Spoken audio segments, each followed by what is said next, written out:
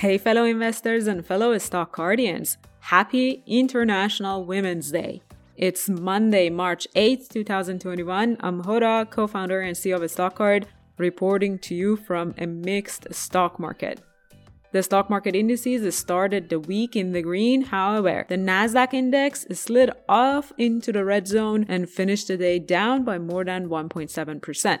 The tech sell-off continued despite the passing of President Biden's $1.9 trillion stimulus package in the Senate. On the old economy side, the gas prices continued to surge due to growing fuel demand as reopening continues around the world. There is a tectonic battle going on in the market between those who believe the tech sell-off is headed for catastrophic returns and buy the dip crowd. I personally believe both groups are correct. There are overzealous subsegments of the market that may never reach their record high valuations. For example, some SPAC IPOs fall in this category.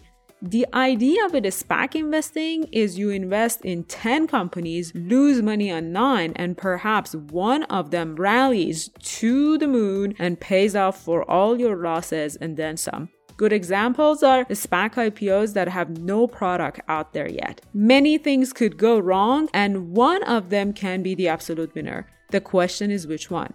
On the buy the dip side, the followers and the fans believe cash-rich, innovative, well-managed companies can continue to grow despite their valuations. Just like how Amazon kept on soaring for years and years and stayed overvalued all along. My personal strategy is to buy the dip, but only companies that are shaping the future with a lot of cash and a proven track record of success. If you want to know about my buy the dip picks, follow our beaten down portfolio by visiting a stock picks page on StockCard. Now, celebrating International Women's Day, I've picked 2 women-run companies to review and discuss with you today. The first one is data-driven fashion retailer Stitch Fix. Founded and run by Katrina Lakes, Stitch Fix uses data to find your personal taste and allows you to buy clothes that look good on you. Shares have recently surged to more than $100 per share, but we're down by more than 25% today. As you can see on the company's stock card, it announced its latest earnings report.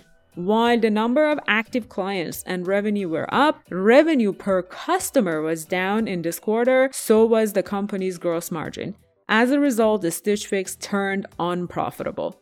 As always, adding this kind of companies that are beaten down to my watch list to monitor for the possibility of harvesting return in response to market's short-termism.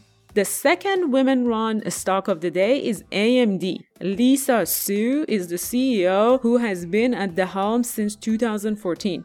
Since Lisa's arrival, the stock has surged by more than 2,000% compared to 97% growth in the S&P 500 index.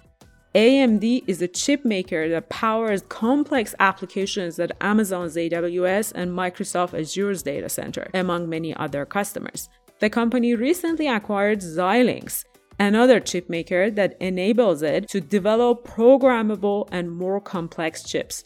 By the way, we had Xilinx as a part of our stock picks in a portfolio specifically designed for chip makers that are shaping the future of computing and processing.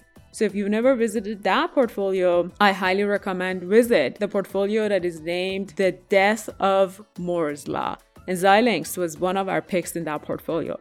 Back to AMD, if you compare AMD's fair share price section on its stock card with Nvidia, who is a competitor, you'd see the company still has a lot of room to grow based on all common valuation measures such as price to earnings, price to sales, price to free cash flow, and price to book value. Top that with more than 5% drop in the stock price today, and yet again, you've got a well-performing, future-shaping company to add to your watch list.